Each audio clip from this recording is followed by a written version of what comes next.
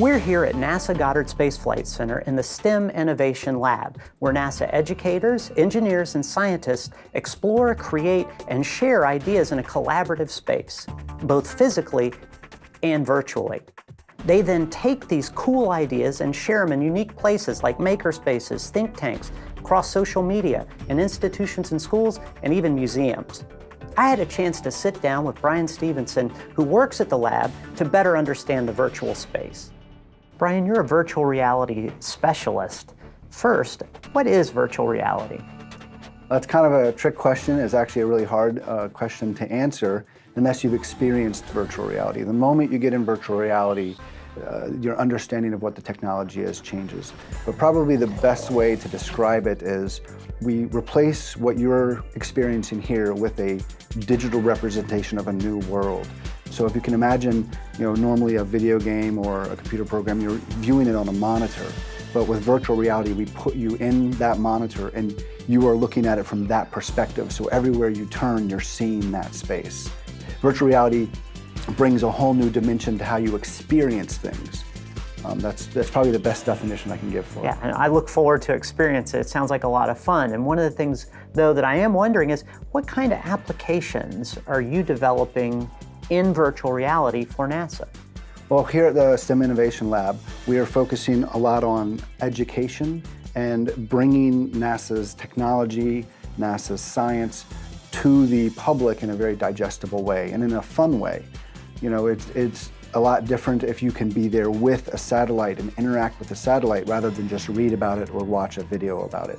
So we wanted to create an environment where our users felt like they were actually at NASA with our products. And it becomes a little bit easier to learn about things when you've got that much hands-on experience with it. And I guess in that case, it's also good for NASA because everyone's not coming in and actually handling expensive and highly technical and sophisticated instruments. Yeah, it does open up a lot of new opportunities. Especially, we have 2 clean rooms here at NASA, and not everybody can come here and visit them. But if we can create a virtual representation that is compelling and has a lasting effect in the way of VR, then we can really get more people to experience Goddard that would not normally have the chance to do so. Does that mean if I have a virtual reality setup in my home that I would have access to the Goddard clean room and things like that? Yeah, well, today, no, but very, very soon we will be releasing what we create to the public through all of the different virtual reality mechanisms. We are developing primarily on the HTC Vive, but we're also going to have an Oculus Rift version, and we have a few mobile versions as well. Our goal is to have lots of products that will be distributed to everybody, and they can use them in their own virtual reality setups. And I imagine it's great too. There are probably uses for it in schools and institutions and things like that. How about other places in NASA? How are they going to use this technology? So throughout the center, there's a big push right now from engineers and scientists to actually use virtual reality to enhance their work, whether it be to make it faster or to make certain things easier to do. There's a big push for that. Engineers would like to use it to bring upcoming satellites into a clean room, and you can actually work with a satellite that doesn't exist yet. And you'll also be able to see if parts fit, or does this satellite fit where we expect it to be. Wow, that's pretty cool. We had an opportunity to bring Milton Davis, an avionics mechanical lead, into the STEM Innovation Lab to see what it's like to work in the virtual reality space. Wow. Oh, I see you have some things on the floor. This is awesome. It looks exactly like the MMS clean room.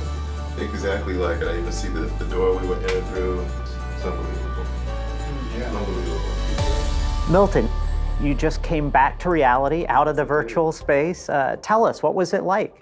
It was a very awesome experience, and it literally is the first time I've had that experience. I haven't tried anything out with iPhones or with Android phones. It's the absolute first time I've done it. And it was really great to actually see some of the hardware that I worked on one of these missions here at Goddard. So what did you recognize in the space that you were able to work with in the clean room? Well, obviously I recognized the clean room. Countless hours and days in the clean room on MMS as 4 separate complex systems where it had to be assembled and integrated. I also recognized the Star Tracker. I was the lead for the Star Tracker, and I recognized some of the avionics boxes, such as the command and data handling box, the power system electronics, and the navigated GPS receiver, which I also was the avionics mechanical lead on that project. Would you have liked to have had a virtual reality rig during your time with MMS? We would have loved it. I think especially the spacecraft mechanical leads and even the avionics mechanical engineers would have loved that experience.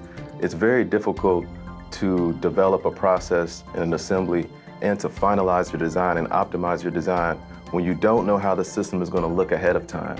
And that's what VR essentially gave us the ability to do. When I was in there were some things like how we're going to install this avionics box through these struts, how we're going to perform all this wiring across the system from the bottom deck to the top deck. How about the fuel systems? How are those going to get routed? That would have been huge to have that ahead of time. And I'm hoping that we implement that soon, maybe on Restore-L, my current mission. What kind of applications can you see for virtual reality in your current projects or even future projects? Well, one current project that I'm working on is my main project, is Restore-L. It's through the Satellite Servicing Division. And what they're doing is, which is I think is really great, they're going to take a spacecraft that is currently orbiting, perform a rendezvous and docking operation where they're going to target that spacecraft, grab onto it, and repair it. You know, there's nothing really wrong with the spacecraft. It may just need a little more fuel, or the computer may need to be replaced, and that's what they're going to do. Now, a lot of that operation is performed autonomously, especially the first part where they're going to kind of position the spacecraft that's coming on the target spacecraft. But the rest of it is done by operations on the ground.